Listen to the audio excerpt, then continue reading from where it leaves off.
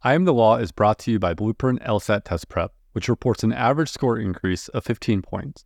With the first AI-powered QBank, fun videos, personalized study plans, and engaging 98th percentile instructors, Blueprint has helped thousands of students crush their LSAT goals. Learn more at blueprintlsat.com.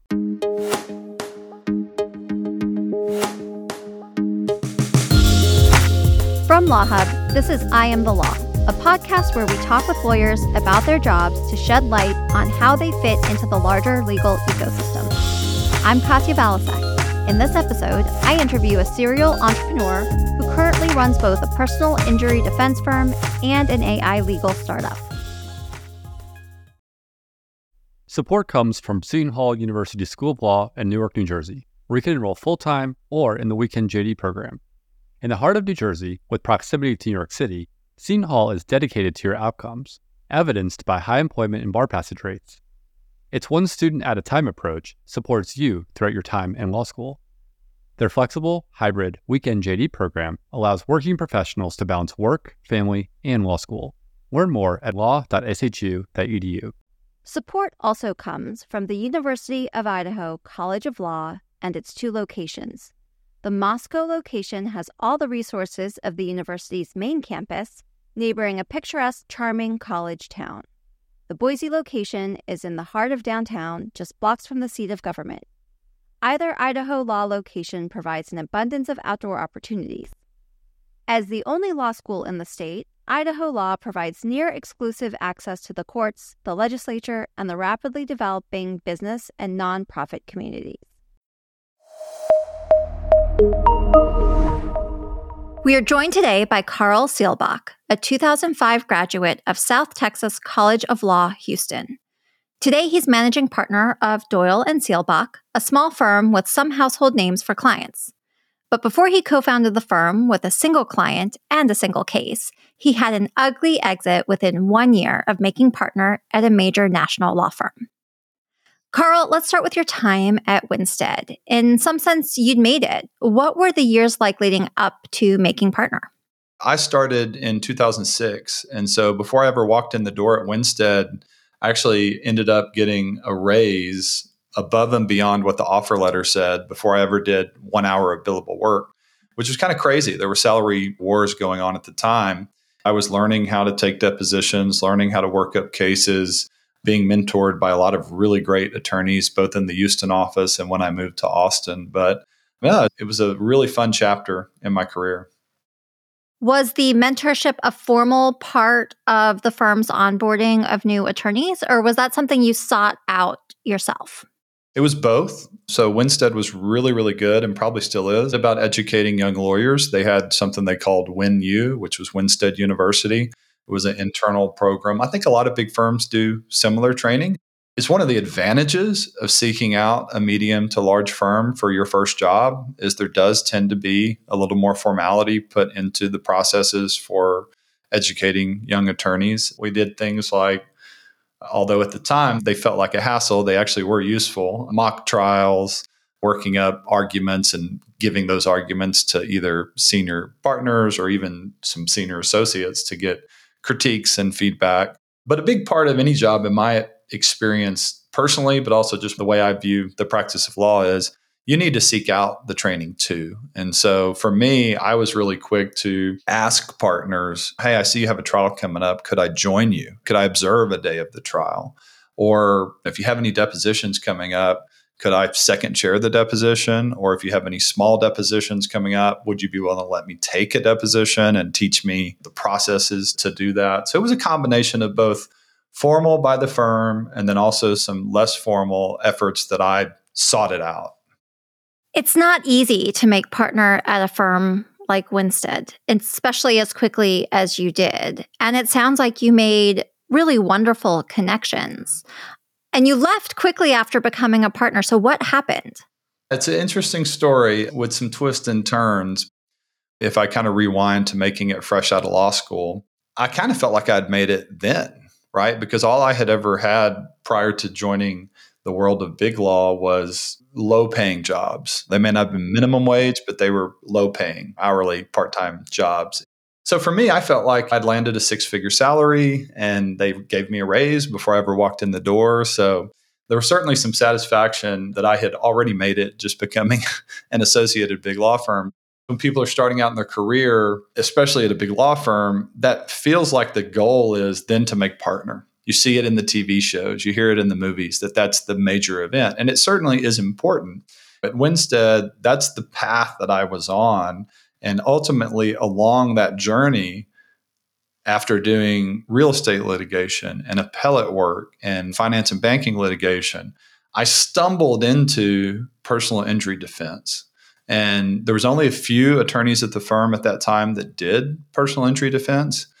But I found that I really, really liked it. It gave me a lot of deposition experience. It gave me the chance to do site inspections and get out of the office and go meet people face to face. As my friend Trek and I, he was a partner at the time at Winstead, began to look at our current clients, we had 2, and how we might grow a personal injury defense practice, we started doing pitches and shaking hands and asking, could we be added to your panel counsel list? And the same theme kept coming back, which was your rates are too high. And so we looked at it and ultimately decided if we were ever going to be able to grow a personal injury defense practice, we needed more rate flexibility. And that was really the only reason that we were planning to leave Winstead. How does the conversation go when you approach the firm? Yeah, it goes poorly. As many attorneys do, you have, a conversation with your client and explain, hey, I'm leaving. And I'd certainly love if you get the chance to come with me and join me at my new firm. And I wasn't necessarily the one running point on that. I was involved in it. Trek is about 15 years older than me. He was the one who had the pre-existing relationships with these clients. But I was right by his side and involved in the discussions and some of the decisions. And long story short, we had 2 clients at the time. One was our biggest client. We probably had, 15 to 20 cases for the client. The second was our smaller client at that time. We only had 1 or 2 cases at the time we decided to leave.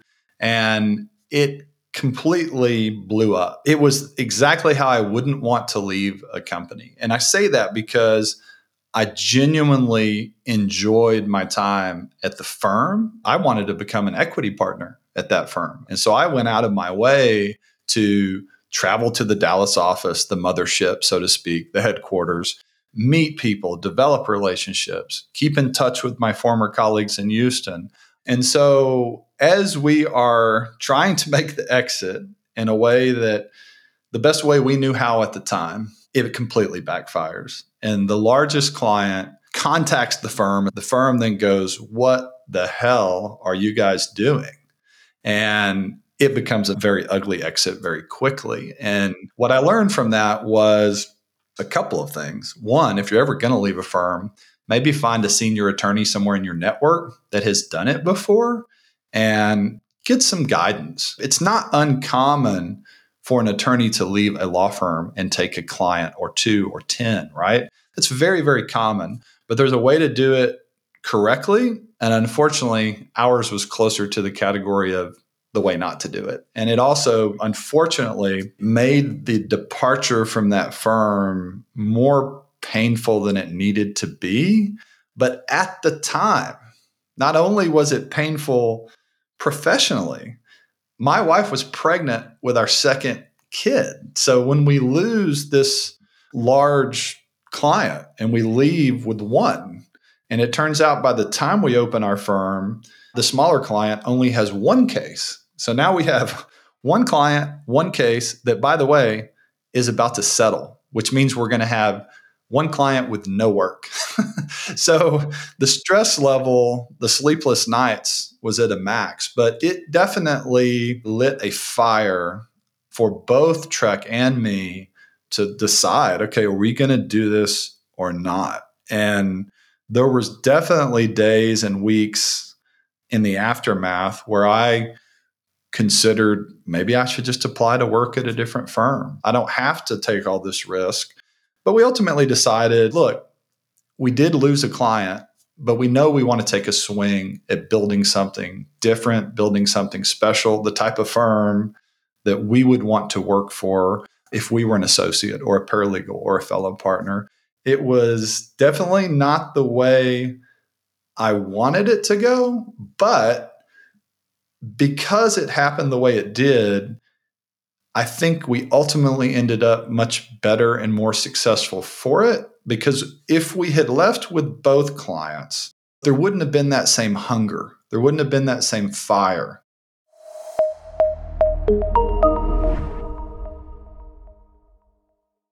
Support comes from Vermont Law and Graduate School. Vermont Law and Graduate School empowers students to dream big. It welcomes and shares passions for social justice, the environment, criminal justice reform, and so much more. At VLGS, realism and idealism collide. Together, students and faculty positively transform the world around them. From an accelerated 2-year JD to an online hybrid JD, VLGS offers innovative programs where you can learn at your own pace. To learn more, please visit vermontlaw.edu. Support also comes from Albany Law School. Albany Law School is committed to increasing access to the legal profession. Albany Law's online FlexJD delivers all the benefits you'd expect from an institution that's been educating future lawyers and leaders since 1851. With one in-person session per year, you'll complete most of your work online, giving you the flexibility you need to earn your law degree when and where it works for you. To find out how you can begin your journey to earning a JD, visit albanylaw.edu today.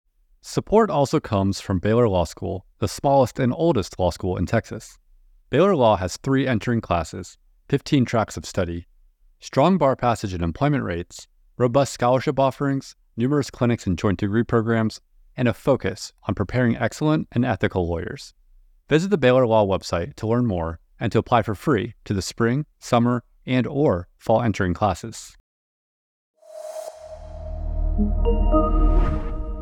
So you liked personal injury defense so much. You blew up a career where you were at a firm you loved, you had amazing mentorship, you got a great salary, more than you had hoped for when you started out. What is it about that work that made you willing to walk away from the great situation you were in? If I'm just being completely transparent, there was no intent to blow anything up. The intent was, we do a ton of work for these 2 clients. We do good work for these 2 clients. And now we can actually charge them less. We're going to drop the rate for them. At the time, it felt low risk to leave, take the 2 clients we do work with, have them follow us, whatever you want to call it, and keep doing the same work we were doing for them before for years and years and years. But ultimately, it wasn't risk-free. And so I don't know that I would do it differently necessarily. I did know after years of doing other types of litigation that I didn't want to be in a practice where I was just sitting in a room with boxes around the whole room, just looking at page after page after page. Some of those other types of litigation were very document intensive, and I could do that. I was certainly capable of doing it. I just found it very boring. And so I prefer to take depositions, to go to a site inspection and try to figure out, how did this happen? How could it have been prevented? And I think it's a lot of fun. I want to circle back to your departure from Winstead. And I'm curious if that experience impacts what you're looking for in the attorneys you bring into your firm now. Oh, that's interesting. I haven't thought about it from that perspective. I will sometimes, in interviewing candidates, try to figure out through some of my questions, also through listening, is this someone who wants to develop business? We need people on the team who may have no interest in being a rainmaker, but who do really good work and enjoy what they do and are a good colleague. But I would say that I am always listening and asking questions that will give me some indication, could this person develop business? And do I see this person potentially helping us retain clients and attract new clients? I have had a team member who came across as so ambitious that I thought to myself, gosh, I need to be careful. This person may come in and try to take some clients and leave. And so half joking, half serious, because the person was very ambitious and ultimately did go to pursue other things, had nothing to do with taking clients, but did pursue other things.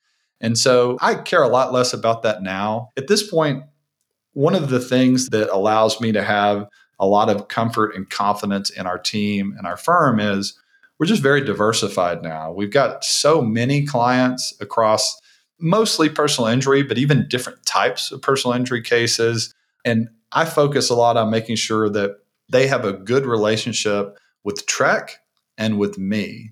You need to go out of your way to develop relationships with the people that you work with, both at your company internally, but also the clients that you're working with. Get on the plane, go see them, go take them to lunch, go drive and take them to coffee, because ultimately that is going to be what sets you up for success. It's going to be your individual relationships. And you were asking lessons learned. If there's one lesson that I learned in addition to how not to exit a firm and try to take, a client with you, the other lesson would be make sure that you personally have a very strong relationship with the client contacts instead of potentially making pretty major career decisions based off of assumptions about someone else's relationships and how strong those relationships are. I'm curious, when you're interviewing younger attorneys, they probably aren't bringing a book of business with them. How can a young attorney show in an authentic way that they are interested in building a book of business and not just make promises that they may or may not be able to keep once you bring them onto your team? I'm going to give you an answer that feels super obvious. Say it. Don't wait for the question. Say it. Say it at some point when they're asking, tell me a little bit about why you want to work at the firm. Tell me a little bit about the type of law that you enjoy and what type of practice do you want to have in 5 years or whatever. Find a way to more naturally say to the attorneys interviewing you, one thing I'd really like to do is I'd like to help the firm attract new business, or I'd like to help the firm retain and deepen its relationship with its existing clients. Do you provide that type of opportunity to associates? Like if I came to work here, would I get to talk to the clients? Could I go take them to coffee? Could I meet them at a conference? What about someone who doesn't necessarily feel like that's something that they have a skill set for? What if they are that worker bee that's just going to do good, solid lawyering as part of a team? I've never had that come up in that way. So I'm digesting the question. I think that it could come across the wrong way if you weren't very articulate in how you worded it. Like if an associate said, I love my work, I really want to do this type of work at your firm, but I don't have any interest in developing business, that would probably come across as a negative. If it were to come up in an interview, I would be very careful with how I worded it. I feel like that's probably something that those types of people are anxious about when they're going into an interview and don't want to do anything misleading in terms of what types or how much business development they're hoping to do. So first of all, you may have those anxieties or reservations about business development, but they may be unfounded. It may just be that you haven't been taught a fun way to do it or a more comfortable way to do it. And so don't count yourself out of being someone who can develop business just because you're a little nervous. Everyone's nervous at first. That's very normal. If you're nervous about it and you're wondering how to answer the question in an interview, I think you can kind of phrase it as a question like, hey, I haven't had a chance to do a ton of business development. Do you have any training at your firm for that? Or is it possible to learn how to do that from a partner that's done it, or shadow or go with a partner and see how it's done in person? I think that would be a good way to approach that question or that topic.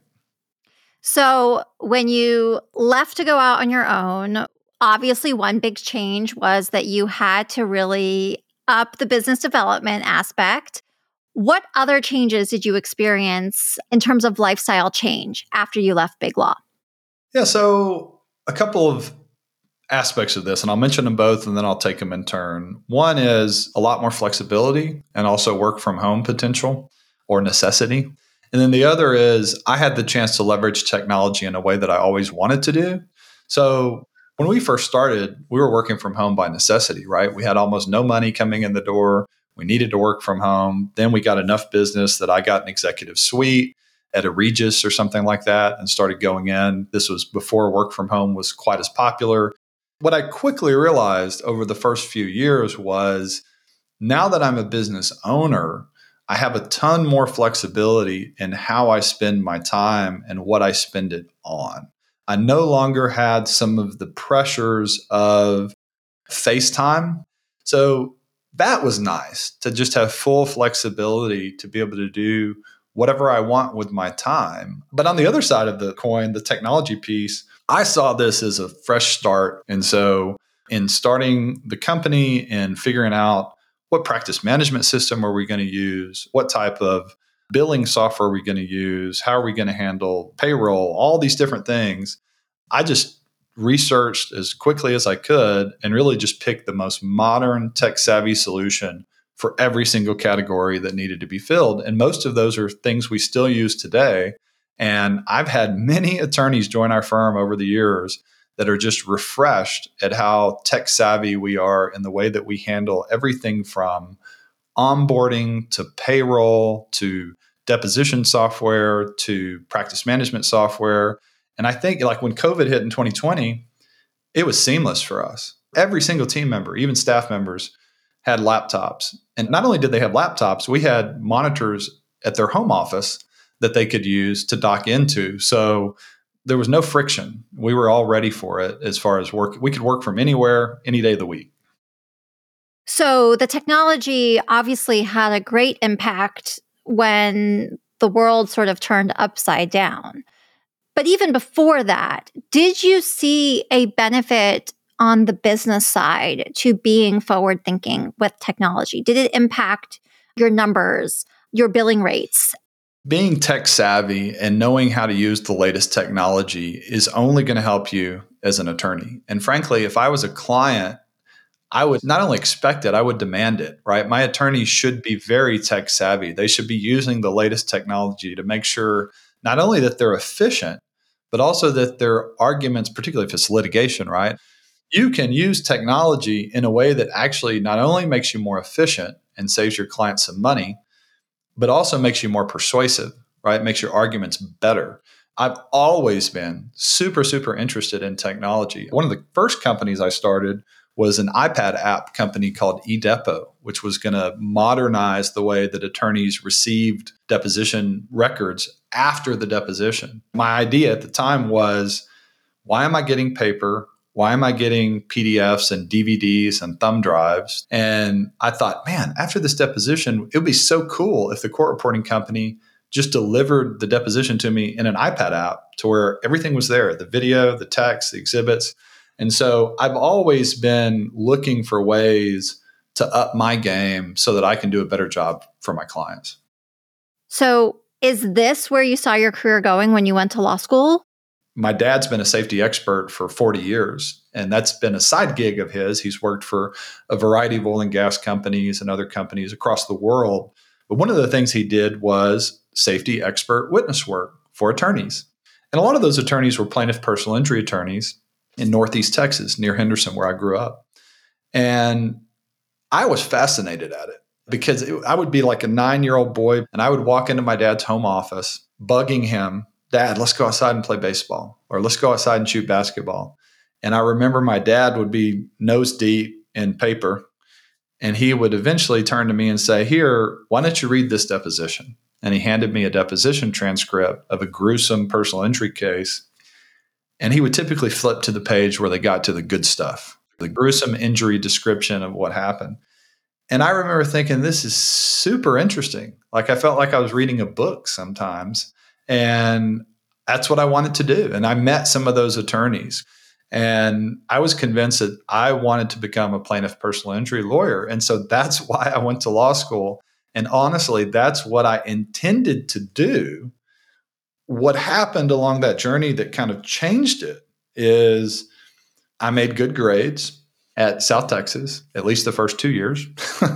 I kind of buckled down, ended up towards the top of my class, and ended up in that on-campus recruiting process with the big firms. And ultimately, to me at the time, a 6-figure salary was a very big deal. So I kind of got attracted to that, attracted to also the size of the firm, the pedigree of the firm, the training that would come along with working at that type of firm, and decided I could always do the plaintiff personal injury stuff later. So that led me to Winstead, where I did a lot of different types of litigation.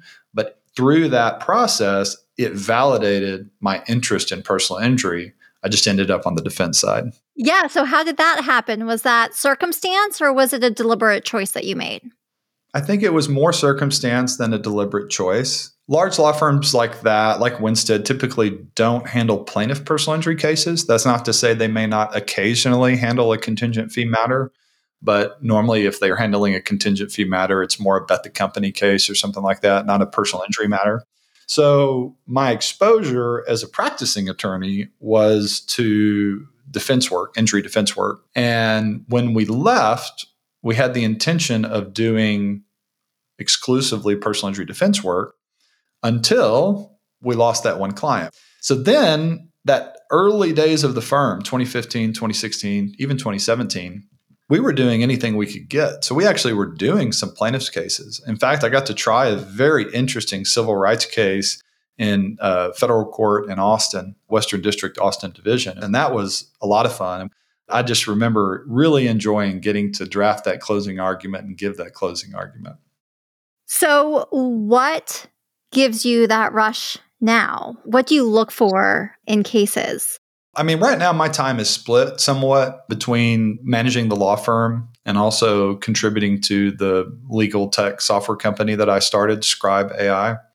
And so I get a rush currently more out of managing and growing businesses. It's not to say that I don't enjoy working cases. I do. And I was just telling my co-founder at Scribe a couple of months ago that I had a case set for trial. So it was time to put on the blinders, so to speak, roll up the sleeves and dive into the file and get this thing ready for trial.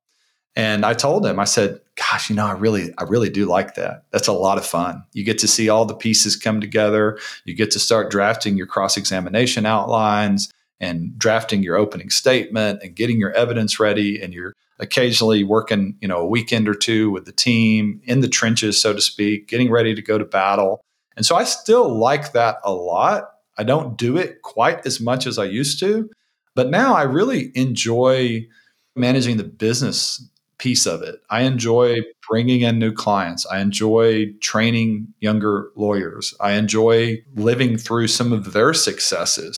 You kind of get a rush when someone else gets a win. And we actually have a bell hanging in the office that we had engraved back in, I think maybe the year we started the firm or within a year or two, that has the firm logo on it. And it says, return with your shield or on it. The tradition at the firm is you get to ring the bell on one of two occasions. You win, so motion for summary judgment or a trial victory, or you get a new client for the firm. I always get a little bit of a rush when someone gets to ring the bell for a victory or for bringing in a new client. But one of the things that no one teaches you in law school is it's one thing to work for your business after you've started a law firm. It's an entirely different thing to work on your business, right? When you're working for your business, you're working up your case. If you're an attorney, you're working up your cases or your matters, you're talking to your clients. But if you're working on your business, that's completely different. That's taking a step back and thinking about, how am I developing business? What does my brand look like on social media? What are speaking engagements or articles that we should be doing? You love your work. You are passionate about the business and technology. You have mentioned so many different businesses you've been involved with on the side. I know you have a family. So what do you do when you get home to really end your day and transition to being a family man? So I will say it's very difficult. And I will also say I am still searching for my own solution and a better process. And so I guess what I'm saying is it's probably a flaw. And what I mean by that is I have a hard time turning off. You could ask my co-founder at the law firm. You could ask my co-founder at Scribe. My mind is not racing always, but it's always thinking. I'm always thinking of new ideas for the law firm, a business we should try to get. And I'm always thinking of new ideas for the software company of features we should add or product positioning that we should consider.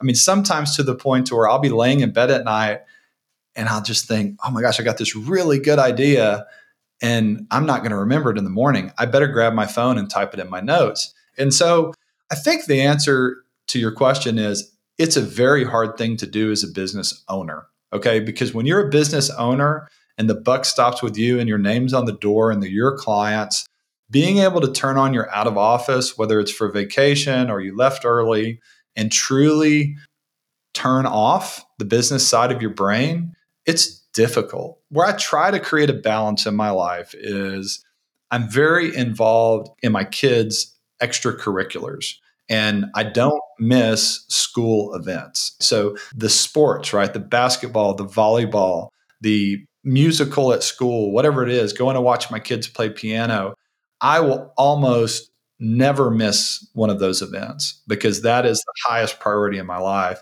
But I am definitely guilty as charged of having an iPad in front of me, sometimes on the couch at night with my kids sitting next to me, still filtering emails or going through a task list. And I'm trying to get more disciplined about not doing that. I think part of it is ultimately comes back to I genuinely enjoy what I do. And for me, the common thread between the two companies for me is I'm a big believer in the justice system and finding out the truth of what happened. And that is particularly relevant to personal injury cases. So on the tech side of things, my mission with Scribe is to make it faster, easier, and more efficient to get to justice, right? And starting with depositions. And my mission with my law firm is to get my team searching for what happened, how bad was this person hurt, whose fault was it, and what exposure does our client have, and what do we recommend they should do about it? So I have one last question for you. Do you ever give your kids gruesome depositions to read for entertainment? I should. I haven't yet. And so depositions have changed a lot. So now when they get to see a little bit about what daddy does for a living, I actually open up Scribe on my web application and I will show them video clips of depositions. But I need to just sit them down and let them watch one, especially my 12-year-old. My 8-year-old may be a little young, but my 12-year-old certainly could do it. And I do get the question, Daddy, what do you do for a living? What does it mean to be a lawyer? And I've gone and spoken to their class before and read them a book about what it means to be a lawyer. So we have those conversations and they think it's pretty cool when I tell them, well, I get to work with companies like McDonald's and Lowe's and Dollar Tree and Albertsons. And when they recognize the brand, they think that's really cool. Oh, my daddy works for McDonald's. That's so cool.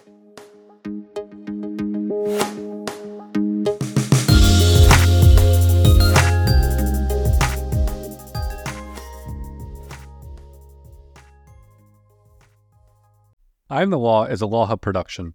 Don't forget to subscribe and rate this show on your favorite podcast app.